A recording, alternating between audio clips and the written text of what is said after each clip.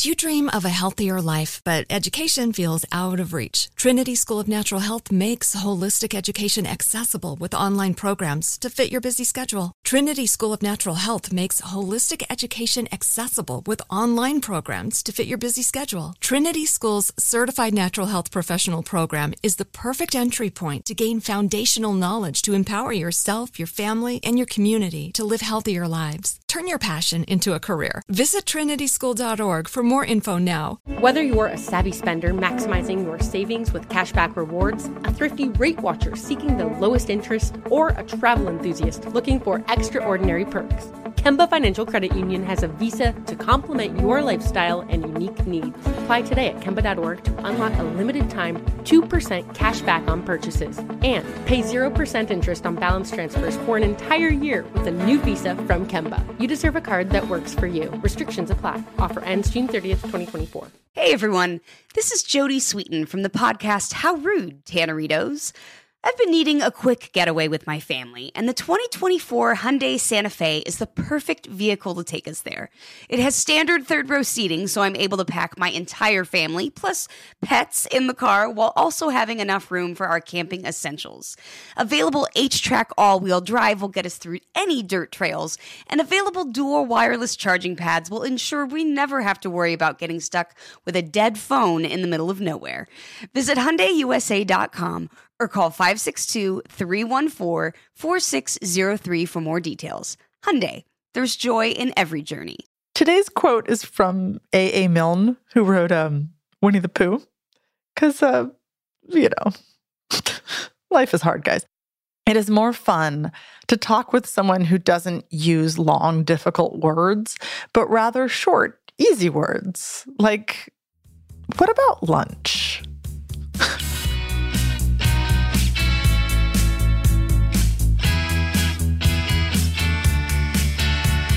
Welcome to Permission to Speak, the podcast about how we talk and how we get ourselves heard with me, Samara Bay. Today's guest is Ashley Nicole Black. She is known for writing on Full Frontal with Samantha Bee and also conducting some stunning interviews on air. We're going to link to her Stacey Abrams special, which is brilliant and stands the test of time. She's also one of the head writers and actors on HBO's A Black Lady sketch show. And if you follow her, you know her Twitter feed. Yes, she is the one who tweeted out about Elizabeth Warren asking if she had plans for her love life. And Liz responded. And we talked about what happened after that in this conversation. I wanted to have Ashley on because, she's a total comedic genius. And she channels her voice on the page, on screen, into advice columns, into her own podcast, which is temporarily on hold, but it's awesome and has an amazing backlog. It's called Sip on This with Ashley Nicole Black.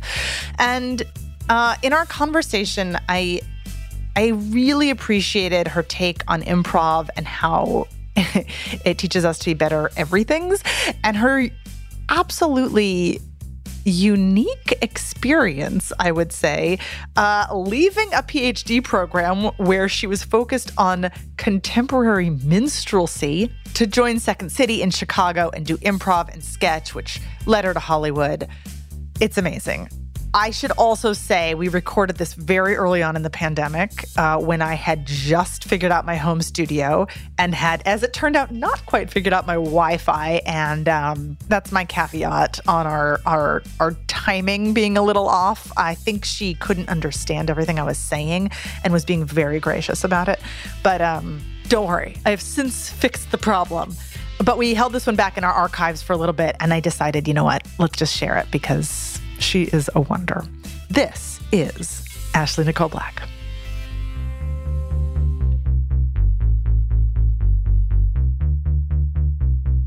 I read this amazing quote of yours. You said I was a really shy and weird kid. So I think that my parents are happy I have the ability to talk to people at all. My mom used to literally force me to go outside, and I used to prop my book up on the handlebars of my bike and ride in a circle. Yes, I did. And I don't think my parents think that. I know it because they told me. They were like, we're so happy it worked out because you were so weird and we just wondered if you were going to be okay. I mean, for all of us, that's lovely to hear. How do you, like, when you think of her and you think of you now, do you have trouble, like, squaring who those two people are? Or does it seem like it's a completely linear progression from that girl with the handlebars? It is a completely linear progression. I think when I was a kid, I was like a really smart kid, like high IQ, low EQ. I didn't like understand what was happening with people. So I would like often be like thinking really hard about something and then just start a conversation in the middle of that thought process. And my parents had to teach me like, you got to say hello to people and meet them where they are and then start the beginning of the conversation or bring them along with you. It wasn't like a natural thing for me, but I was like, Did you actually try that? I mean, do you remember really actively being like, let me try doing that thing my parents told me it works well? Absolutely. And they are great communicators. Like my dad's a minister. And so like being a good communicator was like an important thing in our household. It was like a job. It was something you learned to do. And I was also like a super curious kid. And like my parents didn't believe in like giving children answers to questions. Like if you wanted to know how something worked, you could pull out the dictionary or like eventually you could ask Jeeves and find out about it. And so it was like, oh, it was so interesting in finding out about things. And I had to learn how to like communicate those things to people. Yeah, that makes me think of when I've been a teacher or a coach and people are asking me things that I don't actually think are that relevant to the actual coaching. Like, why is it that this accent sounds like this? And I'm always like, great question. Feel free to let me know. Yeah. It's such a relief to be able to just be like, the person who has the thought has to solve it for themselves. Yeah. Okay, so it worked in a way. Because now I feel like not only are you a great communicator, but you've actually used that particular skill. I mean, I'm thinking specifically of like when you were on Samantha Bee and question asking and being really present with people was like the job. Yeah, I think like I started doing improv like because I thought it was fun and I enjoyed performing. But the thing of improv is like listening very deeply to people and like responding to them from a place of yes. And so then when I got that job, it's not really a job that you can train for. Cause like before it started with like just the Daily Show. And now there are more shows that do that, but there wouldn't be like a college class on how to be a fake news correspondent. Cause there was like one show that was doing that. So when I started doing it, I was like, oh, I don't know if I know how to do this. And I was really lucky to get to observe Sam, who's the absolute best at it. And I sort of like the thing that she does so well, she's such a like open, empathetic person that people immediately feel very comfortable with her to the point where I've seen her do the most wild things in front of people. And they're just so in love with her that they just sit there while she like does a whole comedy routine. And they're just like, I trust this lady. I'm sure this is going somewhere. So I was never like quite that good at it, but the formula that worked for me, I was like, oh, it's like doing improv with someone who doesn't know how to do it and doesn't know that they are doing it. Right. And so you're just like saying yes to whatever it is they're doing. And sometimes you physically have to like hold people on camera. Like you wouldn't be able to tell, but behind their back, I'm like physically holding them from running away. Cause some people's impulse when they see a camera is to retreat. And you're like trying to listen to them and remember all the things that you need to talk about and like stay on topic and get what you need for the piece, but also somehow physically radiate like trust and confidence and physically keep them in frame. How do you, besides the physical part with your hand, how do you like, what is the actual, technically speaking, how do you do that radiating? Like, do you just think that thought and then just run with it? I try to just like tell people they're doing a good job and like, you're okay. This is it. Cause like a lot of times people think they are supposed to be funny and like, they're not. Like all you need to do in this moment is be honest and tell me your real opinions and, sort of reassuring people that like, that's enough, that you don't need to entertain me or the idea of the audience. Like literally, if you just tell me the truth, you will have done the perfect thing. Yeah, that's amazing. It also makes me wonder, like, Can you tell us about, I want to get into everything with your PhD program and your leaving of the PhD program for improv. You like left the old lover for the new lover. But actually, yeah, let me just start there. So I want to get back to talking about improv, but first, will you set the scene of what was happening for you academically when you discovered sketch and comedy? Yes. So I went to grad school, like half because I was good at that kind of work. Like I enjoy theory, I enjoy writing, I enjoy like solving and figuring out a problem. But also half because the thing I really wanted to do, which was be an actor, didn't seem accessible to me. I also, by the way, I read that you were talking about in college, like never getting cast as the lead. Yeah. Which really resonates with me. I always, and I think this is still true, but certainly was at that time. I always was like, whatever the smallest character that could still be considered a lead character was. Like, I wasn't garbage. I was describing myself as like a B+ actor. Like it's not bad. I just was never going to be the lead. And in retrospect, was often playing like the comic relief character, but wasn't like present enough to realize that I was funny. I was just like, oh, I'm not pretty. I don't get to be the girl who like someone falls in love with. But also a lot of times that character is quite boring. And there's a more fun, funnier character off to the side. Yes. Which is same. I remember I got an MFA in acting. And so there was like, 8 girls, 8 guys in my class. And the third year they had somebody like where it was so theater based. And then suddenly they had somebody from Hollywood pop in and be like, so here are your types. Yes. And he went through and literally every single person in my class was, you're the lead, you're the best friend, you're the lead, you're the best friend. I was the one who they said was the character actor. Yeah. And I was like, oh my God, this makes so much sense of why I've like always felt like the weird outsider in my grad school class.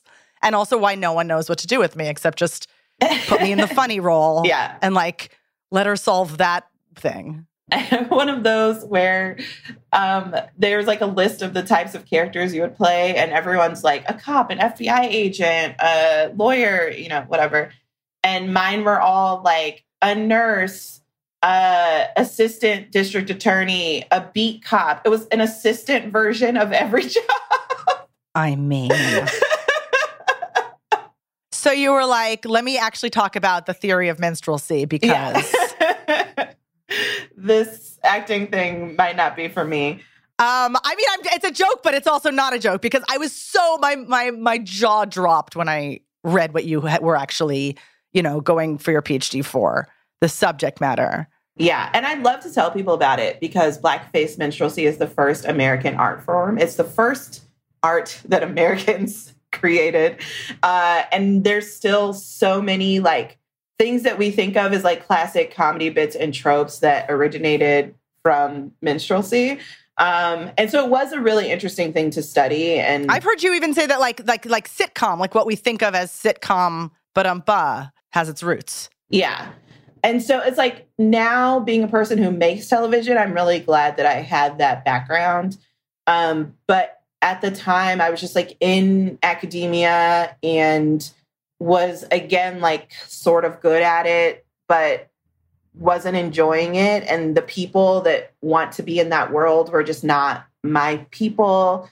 I really, really enjoyed teaching and working with students. And I was able to teach, like when you're teaching performance, like a lot of students think they're going to be an actor or something. And a lot of them are just not based on the numbers. But what was more important to me was like, I was able to get students to like stand up straighter and be more confident in their bodies and like use their voices to their fullness. Nothing makes me want to dig into a human more than a woman who only uses the top half of her voice. And I know there's more voice. And it like, if I meet her in a bar, I'm like, well, we're going to like, I would love to get in there and just find the bottom of that register if I could.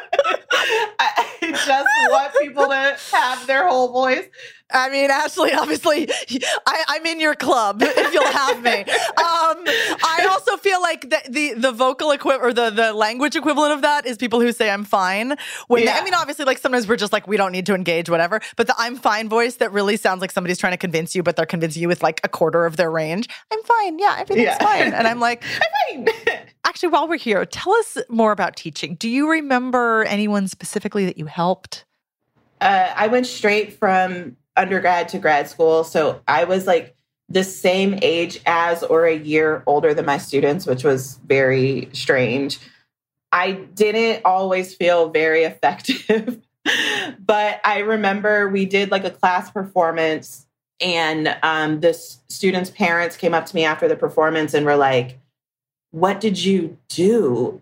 Just like complete shock. And I didn't even understand what was happening. And I thought like, were there dirty words in the show that they weren't? And they were like, we've never heard him say more than like 5 words in a row. He's so shy.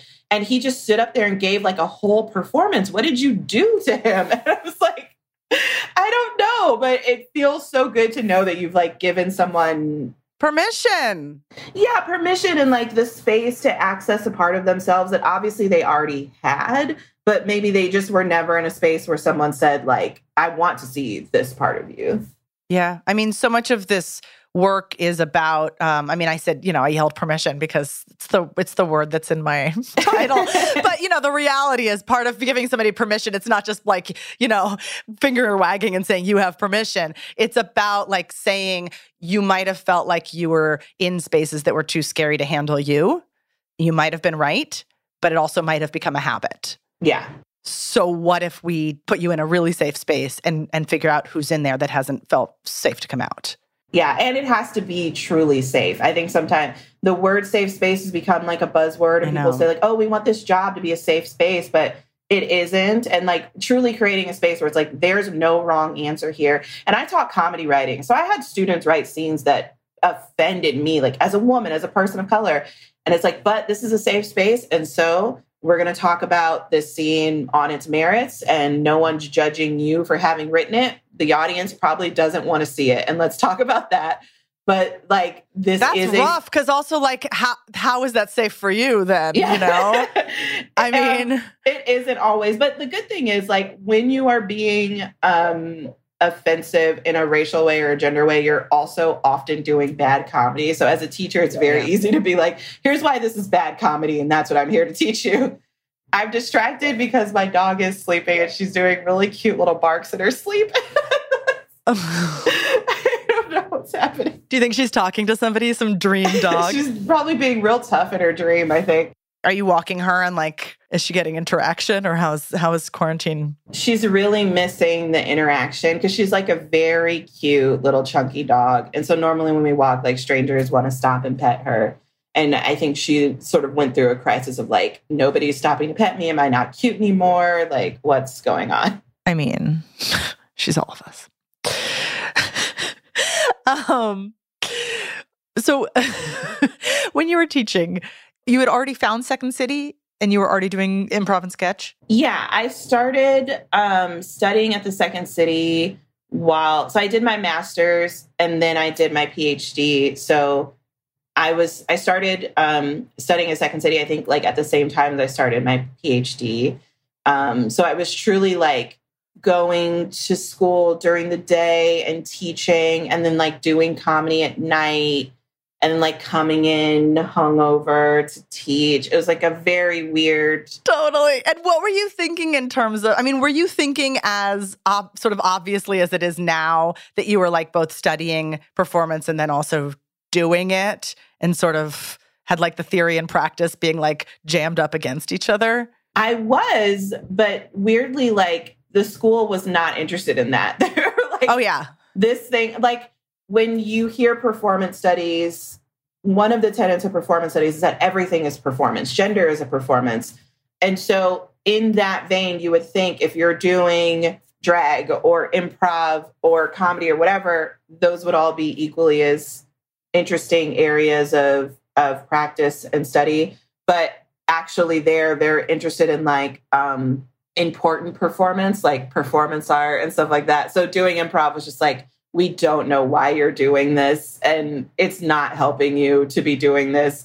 And it was so much more fun and fulfilling that I was just like, well, I guess I'm going to go do that. Academia, man.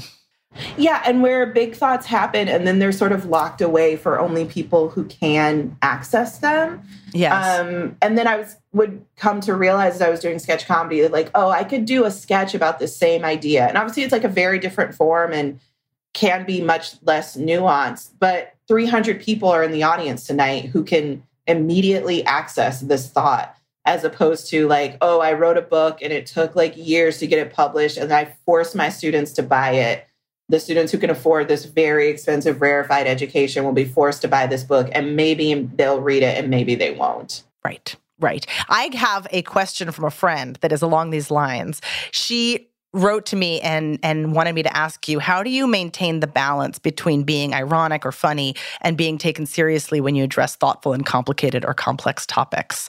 Like, where and how, as a creative, do you draw the line? And then she also wrote, we love you, woman, and thank you. That's very kind. It's a really interesting question. I don't always expect to be taken seriously. Just like as a young woman of color in this business, I sort of know that when I start to engage, I'm starting from a place of not being taken seriously. And rather than like be angry about that, I just enjoy the playing with that. And like, I really enjoy the moment.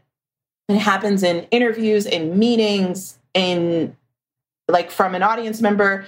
The moment where someone sits forward and they're like, oh shit, she's good at this is like my favorite. And I like to wait for it and clock it and see how long it took me to get there. So rather than like be mad that I don't get to start with that in the way that some people do, I just enjoy watching that person be forced to like give me that moment eventually. So I don't feel like a pressure about being taken seriously. I do feel a pressure about being understood, because one of the things with comedy is like, you could write something that's super funny, but if it's about a topic that's serious or important and people are unclear whether or not you take it seriously, then they can, rightfully get very upset, or not rightfully, but pretend to get upset because it's fun to like be mean to people on the internet. And so I think like, less than being taken seriously, it's like really important to me to be understood and to be clear. And the times when I have gotten in trouble, I can look back and say like, oh, you know what? Maybe that statement wasn't 100% clear. And there is room for interpretation here, and try to limit that. The other part of the question, I think, which feels really relevant for me and for a lot of us who are trying to live in this space where we're approaching a lot of the absurdity of life with the absurdity it deserves, but also with the gravitas that it deserves. If it's like hurting people's if it's heavy, is like how do you figure out how to be funny about things that are serious? Because that is something you actually are an expert on. Weirdly, like, as I said, I've had to learn to be a better communicator. And as a kid, like the times where I was most angry or most sad, a lot of times people would laugh. Like just my natural expression of my feelings causes laughter. So I found a way to make money off of it. But I think like... So what you're saying is you just talk seriously about serious things and people fill in their own shit. Sometimes you do, like, there are certain joke structures that are going to work. And like, if you can put something into one of those structures, you can What does that mean? Wait, will you tell me what you mean by a joke structure? I mean, just like when you've been doing it for a while, like there are just certain jokes that like work and you're like, oh, if I can figure out how to say this in this way, it's going to get a laugh, but also people will listen to it is the real thing behind it. So there is some of that, but there's also like, I think a lot of times laughter comes from like surprise. And there are just so many things that are like obviously happening that we either don't talk about because we don't want to admit it to ourselves, or like we feel that we can't talk about for political reasons. And sometimes someone just saying the thing is funny because it's like, oh shit, I can't believe someone actually said it. Yeah, which feels like it's tapping into that like age-old aspect of comedy that is the speaking truth to power part, the court jester part. Yeah. That's like, if I do it with a little bit of a wink of haha, I'll be the one who just says the thing. Yeah. And then the tension release of like, oh, finally it's been mentioned. Someone said it. Someone said the thing. Okay, we're going to take a quick break and come right back.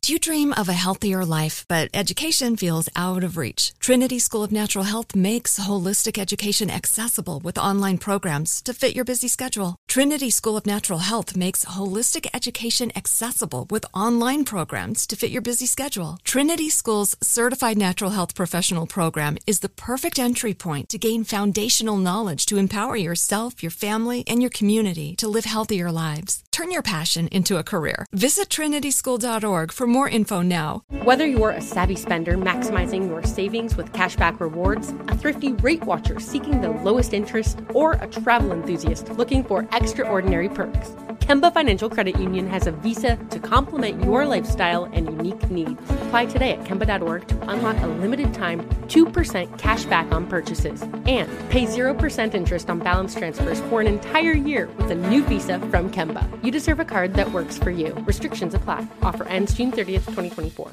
Right here, right now. Find your beautiful new floor at Right Rug Flooring. Choose from thousands of in-stock styles, ready for next day installation, and all backed by the right price guarantee. Visit rightrug.com. That's RITERUG.com today to schedule a free in-home estimate or to find a location near you. 24-month financing is available with approved credit. For 90 years, we've been right here, right now. Right Rug Flooring. Can we talk about doing voices? Yes. So, I mean, first of all, a Black Lady sketch show. You write at least some of your own characters. How do you figure out how they're going to sound?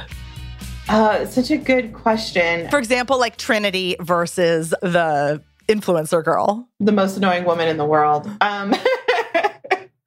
That's her full name. Because also, like, you're also, I mean, I'm also asking because, like, you're kind of, like, playing in stereotypes and vocal stereotypes. And then also, like, I always feel like you're doing it with a real, like, sense of, I know what I'm doing, you know? Yeah. It's, like, first of all, just fun because I started out training as a singer. And so, like, learning how to access those different parts of my voice. And it's very fun to, like, bring, like, the Trinity voice is more so in my chest, close to my real voice. She's a very honest person. She's also she's unrecognized, but she also uses that to her advantage. She's not trying to be recognized. So her voice is going to be a little bit lower and quieter, and she's okay going under the radar. Whereas the most annoying woman in the world, that voice comes out of the top of my head, which is like an opera register. And it's like both someone who's trying, it's incredibly difficult to speak from there. Like, and she's a person who's trying very hard. Like, she's definitely a try hard, but also she wants the most attention. She's working really hard for it, but she's also not real. Like, the fullness of your voice comes from much lower in your body. So it's sort of like a voice that tells you that a person is being artificial. And one of the things that was interesting about that sketch, Lauren Ashley Smith, who's a genius, wrote that sketch, and it was set in the South. And I was like, do I do a Southern accent? Because a person who came from this place would have one, except for that she's pretending to be someone else. So she almost has like a Valley Girl accent, even though she's not from there and has never been there, because she's like trying to present herself as an idea of a person that's not real. It's also like a thing about femininity, like for what one woman is trying to do, excessive femininity is useful. And for what the other one is trying to do, it isn't. You know what I mean? So the idea of femininity is not a given, but a tool. And we all know I get super feminine when I get pulled over by the cops. You know what I mean? Like, we know when that tool is to our use and when it isn't. And it's very fun to play with. I love that. Yeah. I mean, I talk about this a lot because I often say that this podcast is about how to use your voice to get what you want, but what you want is different in different scenarios. Yes. So yes, we have a quote unquote authentic voice that sounds like it's coming, you know, from our actual anatomy and feels true, rings true, but also we have more than one authentic voice. Yeah. And like, to me, like the only reason to communicate is to affect another person. And we're constantly, as human beings, what's the word? Like analyzing and thinking about how can I be most effective in what I'm trying to get done, whether it's like you're trying to get your kid to put their shoes on, and it's like, hey, how much raising my voice will get them to do it faster. And if I go too far with that and I make the kid cry, now we're waiting even longer to to get out the door. We're constantly like having those negotiations in real life. And those are the things I think that make acting and characters really feel real and lived in, because those are the calculations that people are making. Totally. And actually, that's such a great way to put it too, because sometimes it seems like, anybody who's gone through any acting training knows that part of the sort of central way that the actors think about breaking down, a script written by not them, or even written by them, I guess, is like, what does my character want in this moment? And sometimes that feels sort of calculated and disconnected. But it's obviously important to remember that that's actually what we're thinking about in real life all the time. We're just not necessarily thinking, how do I use my voice to get what I want in this moment? But we're just not necessarily thinking about it intellectually. Yeah, it's more instinctive. Or we're like constantly trialing different things, like you said with the kid thing, like whatever naturally comes out, and then oops, that didn't work. Let me pivot. I get really literal with that because I'm me, and so if I have to tell my kid to do something more than once, and like the third or fourth time is when I have to like raise my voice, and then he does it, oh my God, I sound so manipulative, but I totally drop my voice back down and I say, so it sounds like you're asking me to yell at you because you only did the thing when I yelled. Is that what you're teaching me? And then he has to think about it. God, it does seem like that's sort of what I was teaching you, Mom. I'm such an asshole. It adds a little spice to my day. What can I say? But you're right. With everybody, like we're trying. The reason we're all trying to have our feelers on all the time and have a high EQ, as you say, is because obviously the more that we can read a room, the more we can get what we want. Even if what we want is just to be understood, not necessarily to get something transactional from someone. Did you lose me there? Sorry, that was... Oh, no, I'm good. Can you tell me what the process was of getting better at improv? Oh, really good question. Like, do you remember sucking at it? Sucking at it is too strong, but you know what I mean. Like, the honing part. This is going to be so crunchy and is coming from a person who taught improv for many years. I don't think that anybody sucks at improv. And so I didn't experience myself as sucking at improv. I think what you can be bad at is being yourself on stage. That I think when you're hanging out with your family or your friends or people you're close to, you feel very comfortable, and that's probably closest to your true self. And for a lot of people, when you get on stage or when a camera gets into your face, you get uncomfortable. And it's very difficult to be your true self in that situation. And all improv is teaching you to do is to shut off that part of your brain that's criticizing you or telling or making you overthink everything before you say it, or telling you your body is not good enough and you should hide it, or whatever it is your brain does in that moment. And you're training to stop listening to that and to go back to your normal, natural reactions. Or some people describe it as learning to play. Like when we were children, we played without a lot of self-doubt and negative self-talk. And then as an adult, you learn all of these rules of how you're not supposed to do that. You're not supposed to honestly tell this person what you think of them. You're not supposed to honestly respond in this moment. You're supposed to be like a good worker, whatever role it is you're supposed to play. And now all of those thoughts are between you and that person who used to just... I just met a friend's baby over Zoom, which is infuriating. I should get to kiss that baby. But she's, has a slight inconvenience and she starts wailing because that's her, she feels, I don't feel good. Somebody fix it. And we learn so much to stop doing that. And all improv is going back to being that person who, when they have a slight feeling, says or does the thing. And so I don't think I experience it as being bad at improv, but I did experience being when I felt that moment of fear, I said the thing anyway, and I got a huge laugh. And that's true every time. And eventually I got to the point where when I feel that moment of fear, I get excited because I know it means a laugh is coming. That is huge. That's because that's actually such a tangible way for people to think about it who are maybe experiencing the same thing. Like, just to trust that that feeling means keep going. It doesn't mean back off. Yeah. And it's changed my whole life. Like, I truly believe everyone should take improv classes. Obviously, not everyone should be an improviser. It's not a job. You can't make money doing it.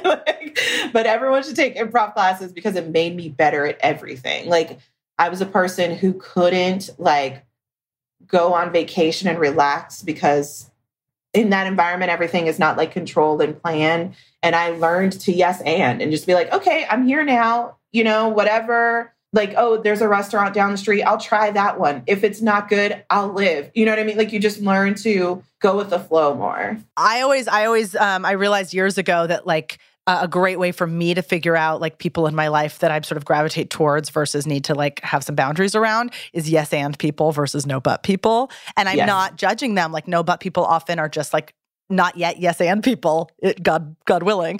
But yeah, I mean, the yes and energy just permeates into every way that we approach every tiny thing. Yeah, it just allows you to like find things interesting instead of scary. Like, someone says something that you wouldn't normally think or that is very different from you, and it allows you to be like, oh, that's interesting. Tell me more about that, instead of just being like, no, go away. I don't like it. Which also, by the way, is the secret when you're around your kid too much. Hashtag quarantine tip, you know, but like, I mean, whatever. It's too much. It's too much for everybody. But, you know, it is true that in those moments when they're being, you know, quote unquote annoying, you can also be like, remain curious. This is such an interesting human who is having their moment. What is this? What can I learn about humans from this moment? Yeah, I am not a parent. And so my favorite developmental phrase is when a kid learns the word no and they're like trying to figure out how no works. And you're like, do you want a raspberry? And they're like, no. And it's like, I know you do, but this is how no works. You said no. And so now no raspberry. And let's sit here until you figure out that you do. I'm also a fan of like, if my kid says no a lot, I'm always like, so find one thing to say yes to right now. Just try it. And then he has to. And then he's like, oh. This was not meant to become a podcast about mothering, but like, you know what? This is quarantine times. Everything changes. I want to talk a little bit about writers' rooms. You've been in a number of them at this point, and a number of really cool ones, it seems like. I mean, I'm referring to Samantha Bee, a Black Lady sketch show, and also Bless This Mess, yes? Mm-hmm. And also you've talked about the epitome of those moments that didn't work in maybe previous experiences, where what I've heard you say is something about like when your references don't land. And it made me realize that one way, I'm always thinking about how power works, you know, and one way that we can talk about power is when you bring in a reference that somebody doesn't get, the power is in people assuming, I bet it's relevant, I should go look it up. And when you don't have the power, it's assuming that doesn't sound relevant. I don't know what she's thinking about anyway. Yeah, that is so 100% true in comedy and difficult to articulate at times because people will say this is funny and this is not funny. Right. And that exists. But a lot of times what you're saying is, I understand this and I don't understand this. And because you understand and recognize something, it's funny to you. That doesn't mean that everyone else understands and recognizes it. And it also doesn't mean that the things that you don't understand and recognize are not funny to someone.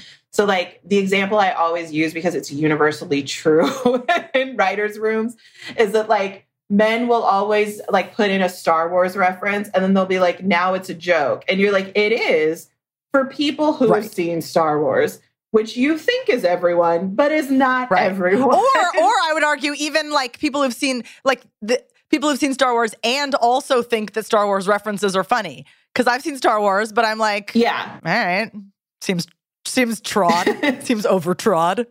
Well, there's like that laugh of recognition of like, oh, we're all on the same page.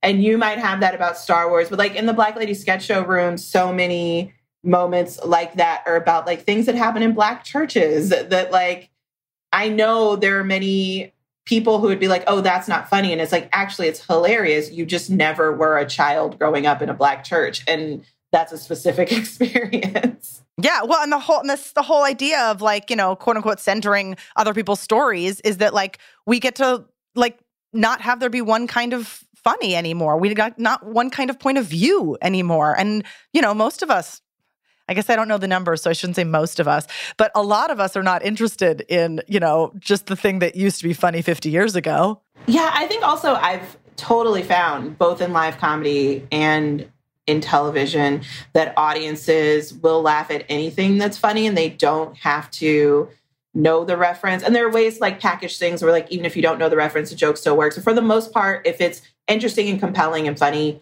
audiences will enjoy it. And the problem is not that. The problem is like gatekeepers who assume the audience isn't going to enjoy that thing. Yes. I've heard you talk about this. Yes. Can you say a little bit more about what you mean? It's like the people who are kind of scared of the audience rather than the audience themselves, but they also maybe are the ones who cut your checks. Yeah. People who are like, oh, people don't know what this is, or white people won't know what this is, and therefore it won't work. And it's like, one of the cool things about having trained in Chicago is like you perform in front of the audience that, first of all, very comedy savvy audiences who watch a ton of comedy, but also people who are just like driving down from Indiana to see a show and they know everything. Like, I don't know why the powers that be have like decided that like the internet and television and having friends doesn't exist and people aren't capable of finding out about other experiences other than their own. But for the most part, people do know about things. And are like hungry for it. Like, yeah.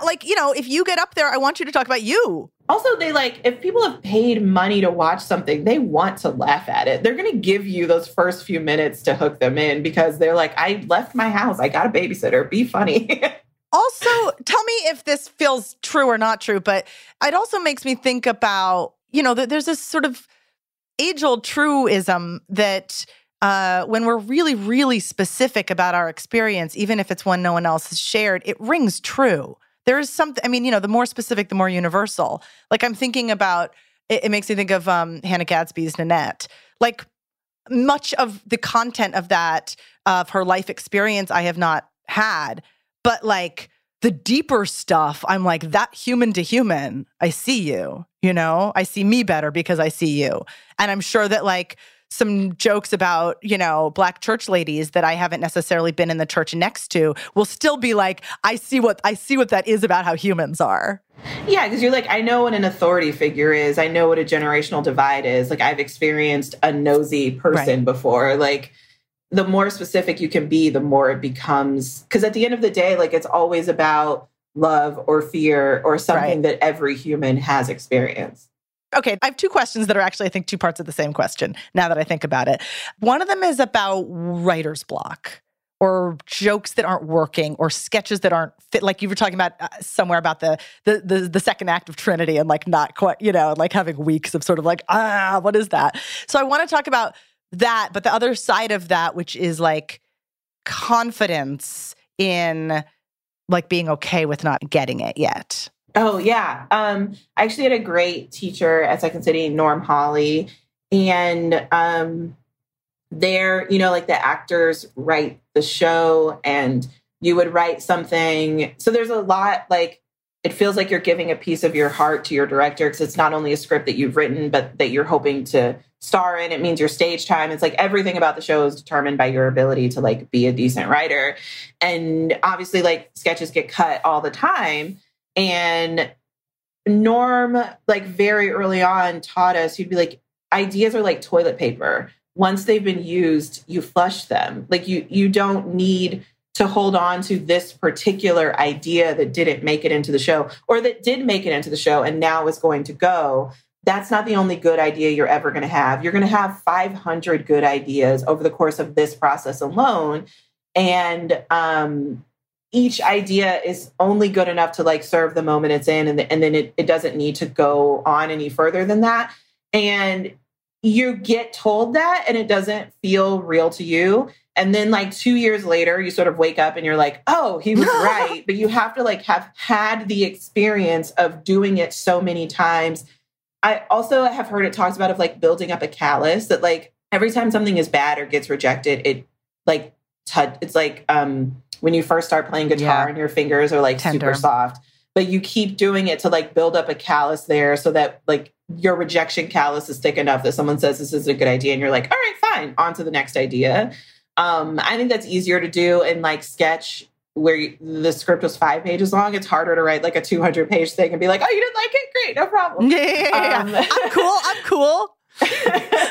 But there is like having trust in yourself that if this idea doesn't work for this person, A, that's not necessarily everyone, but also B, you're going to have another good idea and you're going to be able to keep working. It's a nice way to think about it too, because sometimes like the other way of thinking about it is that how do you both care a lot, care enough to, feel like you're really honoring your ideas, and then also not care enough so that if they don't happen, it's not like the end of the world? Yeah, practically one thing that I do is if I am pitching something or have like a big audition that's like very important to me, the second that I'm done with that thing, I start doing another thing. So like I'm pitching a show now and I'm writing a different script while I'm pitching it. So that like when I get told no, which I will, about that thing, instead of going, oh no, my one precious opus has been rejected.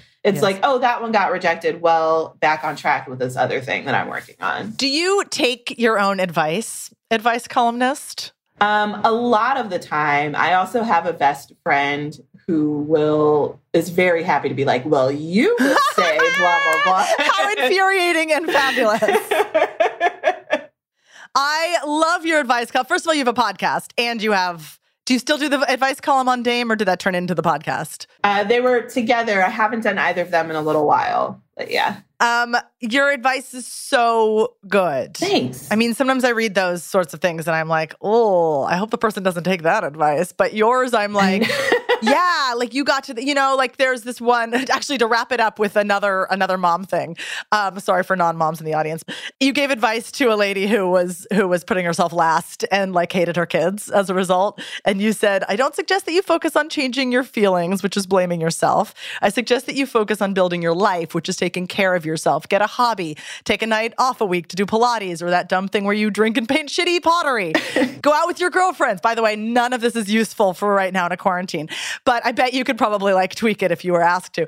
That secret dream you had that no one knows about, start quietly working towards it. So I said that she was putting herself last. That came from you. She didn't say that, right? She was just saying like, I hate my kids. And you were like, I see through you to what's happening.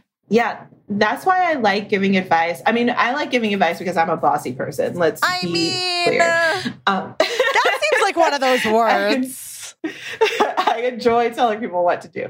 I would say you're an empowering leader. I like bossy. I'm reclaiming it. Okay, good. I feel like women especially, but people in general, have been so trained that it's bad to be self-interested, that it's often very clear what someone wants, and the only person who doesn't know is them, because it feels dangerous to admit that you want an hour to yourself a week. Or like another word that I like to reclaim is ambitious. Like it's women are not supposed to be ambitious to the point where like I was talking about go-to jokes. Like one of the things that I'll say, knowing I'll get a laugh out of it, is to be like, I'm very good at this. People will always laugh at that because women are not supposed to say it.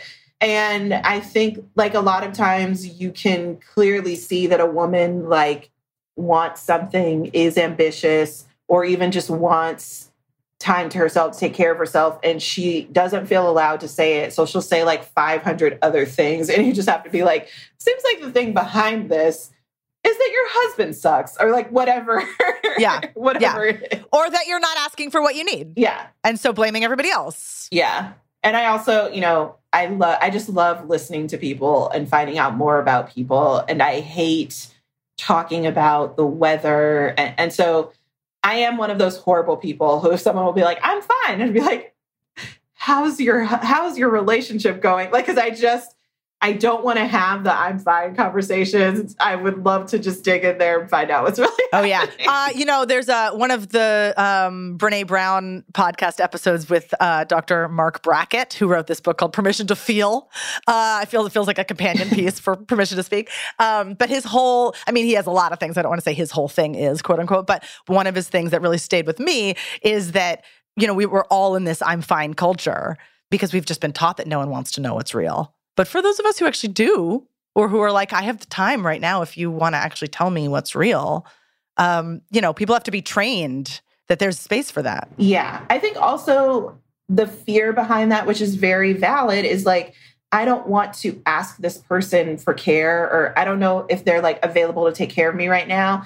But you can also be honest without expecting anything back from that person, which I think can be difficult to do. But it's okay to be like, oh, I'm having a bad day. Okay, on with the meeting, and not like make that person take care of you. Like, I think people see like two opposite things. Like, either people are just like, I'm fine. Or there are a lot of people who are very comfortable being like, take care of me in this moment. And we're like, we're in a business meeting. No. But there's a middle ground, which is just being like, oh, we're in a tough situation. Like, especially right now with COVID-19, everyone's in a tough situation. It's okay to say like, this is tough, and then continue on with what we're doing. And you've been honest. You probably feel a little bit better for having been honest, but you're also not asking anyone to like stop what they're doing and care for you. I know, not being a burden and also asking for what we need.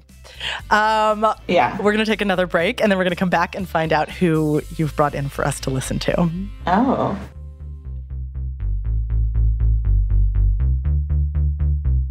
Do you dream of a healthier life, but education feels out of reach? Trinity School of Natural Health makes holistic education accessible with online programs to fit your busy schedule. Trinity School of Natural Health makes holistic education accessible with online programs to fit your busy schedule. Trinity School's Certified Natural Health Professional Program is the perfect entry point to gain foundational knowledge to empower yourself, your family, and your community to live healthier lives. Turn your passion into a career. Visit trinityschool.org for more info now. Whether you're a savvy spender maximizing your savings with cashback rewards, a thrifty rate watcher seeking the lowest interest, or a travel enthusiast looking for extraordinary perks, Kemba Financial Credit Union has a visa to complement your lifestyle and unique needs. Apply today at Kemba.org to unlock a limited time 2% cash back on purchases and pay 0% interest on balance transfers for an entire year with a new visa from Kemba. You deserve a card that works for you. Restrictions apply. Offer ends June 30th, 2024. Right here, right now. Find your beautiful new floor at Right Rug Flooring. Choose from thousands of in-stock styles, ready for next day installation, and all backed by the right price guarantee. Visit rightrug.com. That's RITERUG.com today to schedule a free in-home estimate or to find a location near you. 24-month financing is available with approved credit. For 90 years, we've been right here, right now. Right Rug Flooring. Okay, we are back. And tell us who you've brought in. To the surprise of no one, Elizabeth Warren. Yeah, can we talk for a second about your relationship with Elizabeth? Your public relationship with Elizabeth? Yes. Well, when I saw it was like someone whose voice you admire, I didn't know if it meant their physical voice or their like point of view. And I really like both of them for her. So that was why I chose her.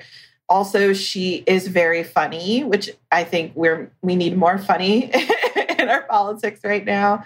So I had tweeted, it was like in the primary, and I was just scrolling through Twitter, and like every tweet seemed to be about like a different plan that Elizabeth Warren had put out. And they're all these like well thought out, comprehensive, like great plans. And so you're bringing us back. I know, it's upsetting.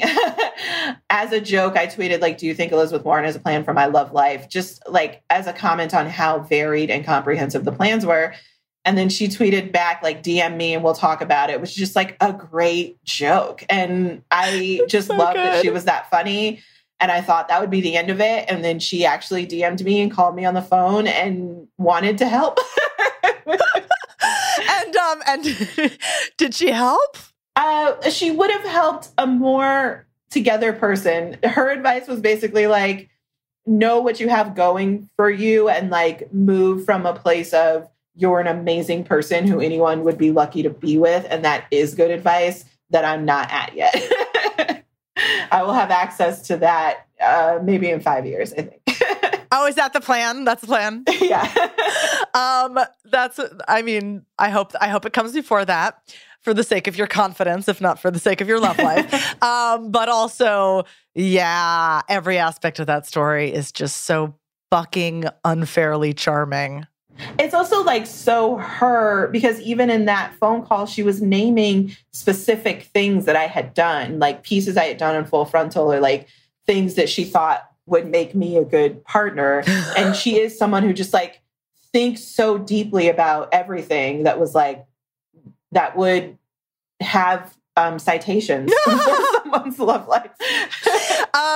On that note, I picked a little bit from one of her town halls.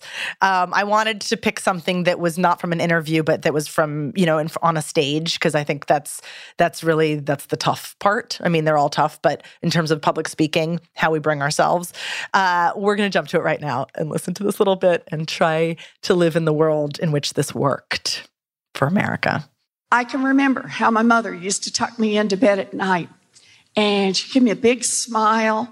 And then she'd walk out of the room and she'd close the door, and I'd hear her start to cry because she never wanted to cry in front of me.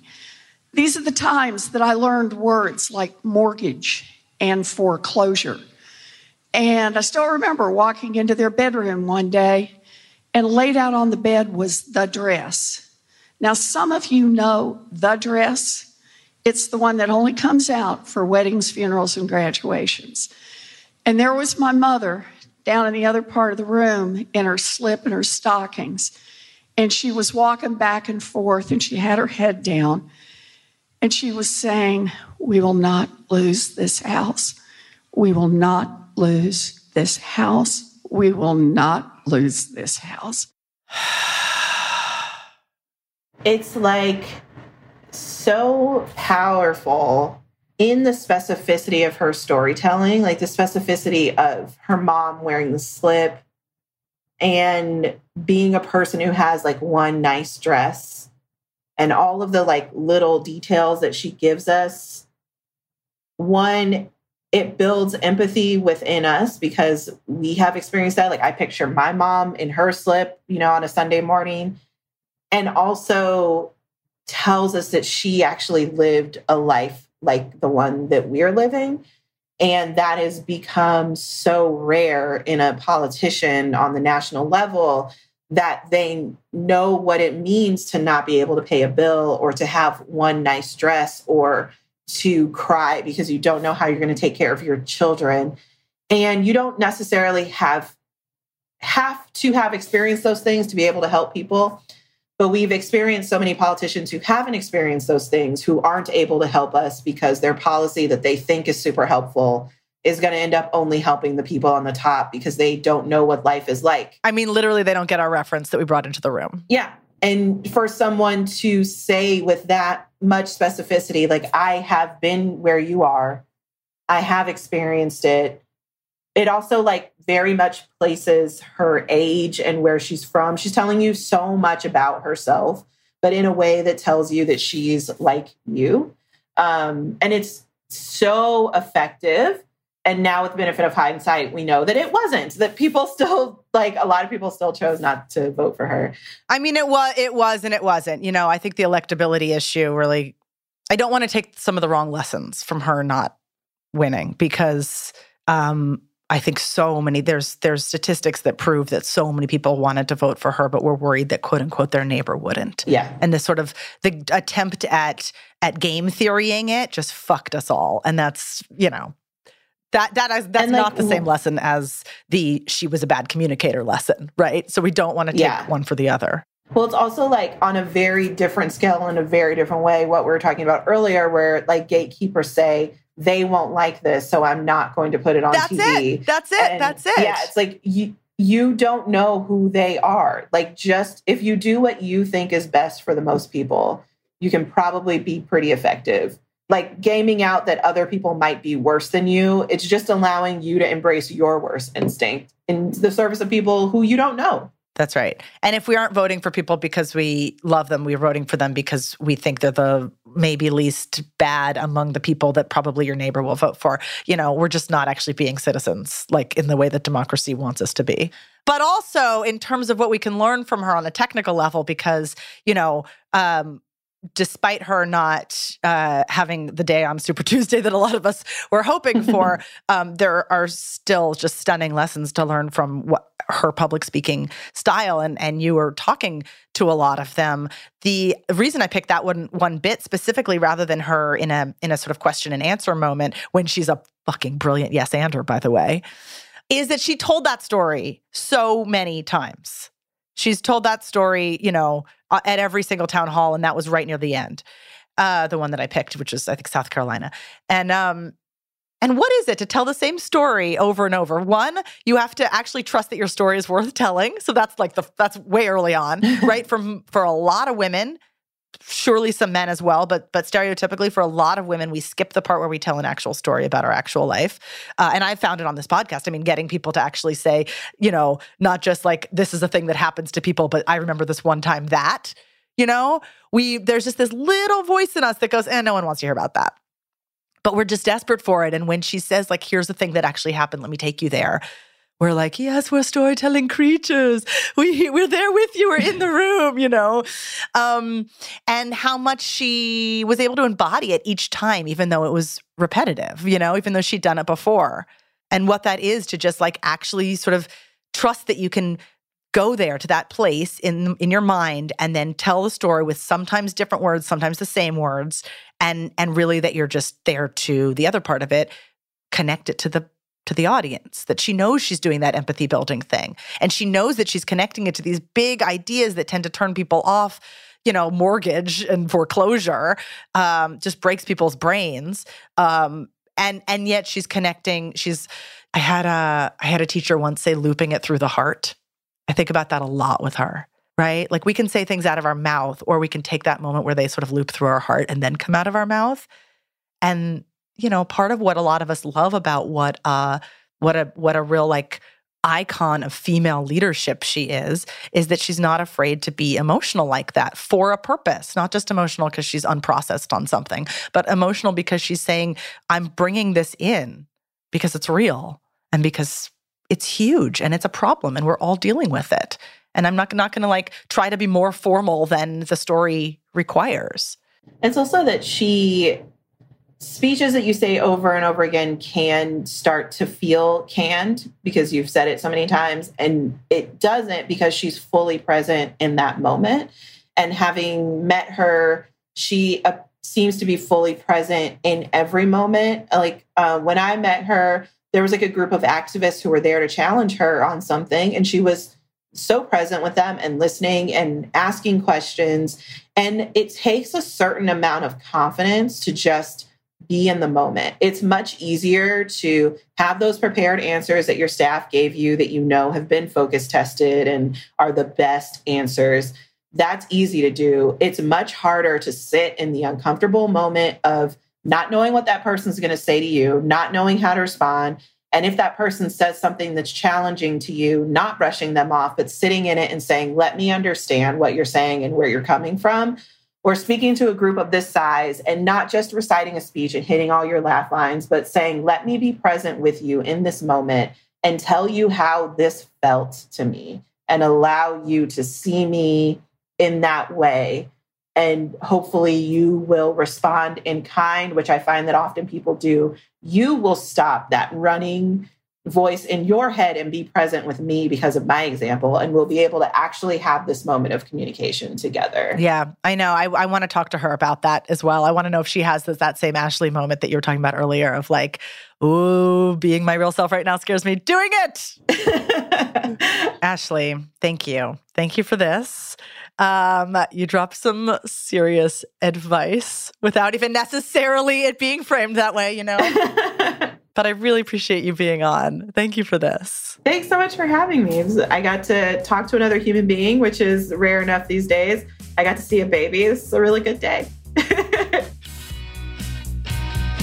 Thank you to Ashley for joining us. You can find out more about her in the show notes or on our website, permissiontospeakpod.com.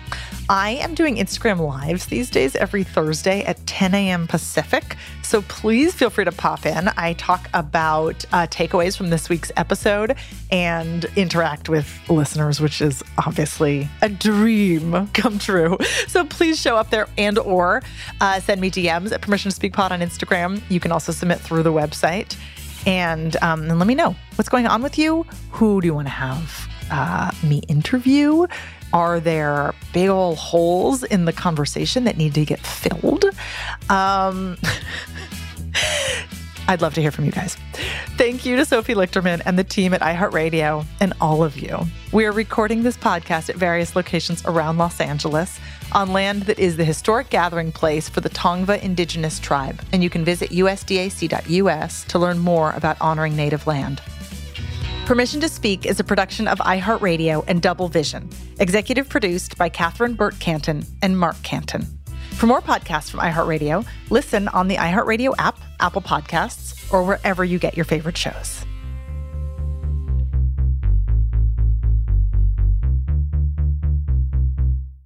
Do you dream of a healthier life, but education feels out of reach? Trinity School of Natural Health makes holistic education accessible with online programs to fit your busy schedule. Trinity School of Natural Health makes holistic education accessible with online programs to fit your busy schedule. Trinity School's Certified Natural Health Professional Program is the perfect entry point to gain foundational knowledge to empower yourself, your family, and your community to live healthier lives. Turn your passion into a career. Visit trinityschool.org for more info now. Open a limited-time 11-month certificate at Kemba Financial Credit Union. At 5.25% APY, it's more than triple the national average, plus it's a safe and secure way to grow your money. Visit your local branch or kemba.org/CD for details. Offer expires May 31st, 2024. APY equals annual percentage yield. Restrictions apply. $500 minimum and $250,000 maximum deposit. Advantage status required. Comparison based on bank rate average. Federally insured by NCUA.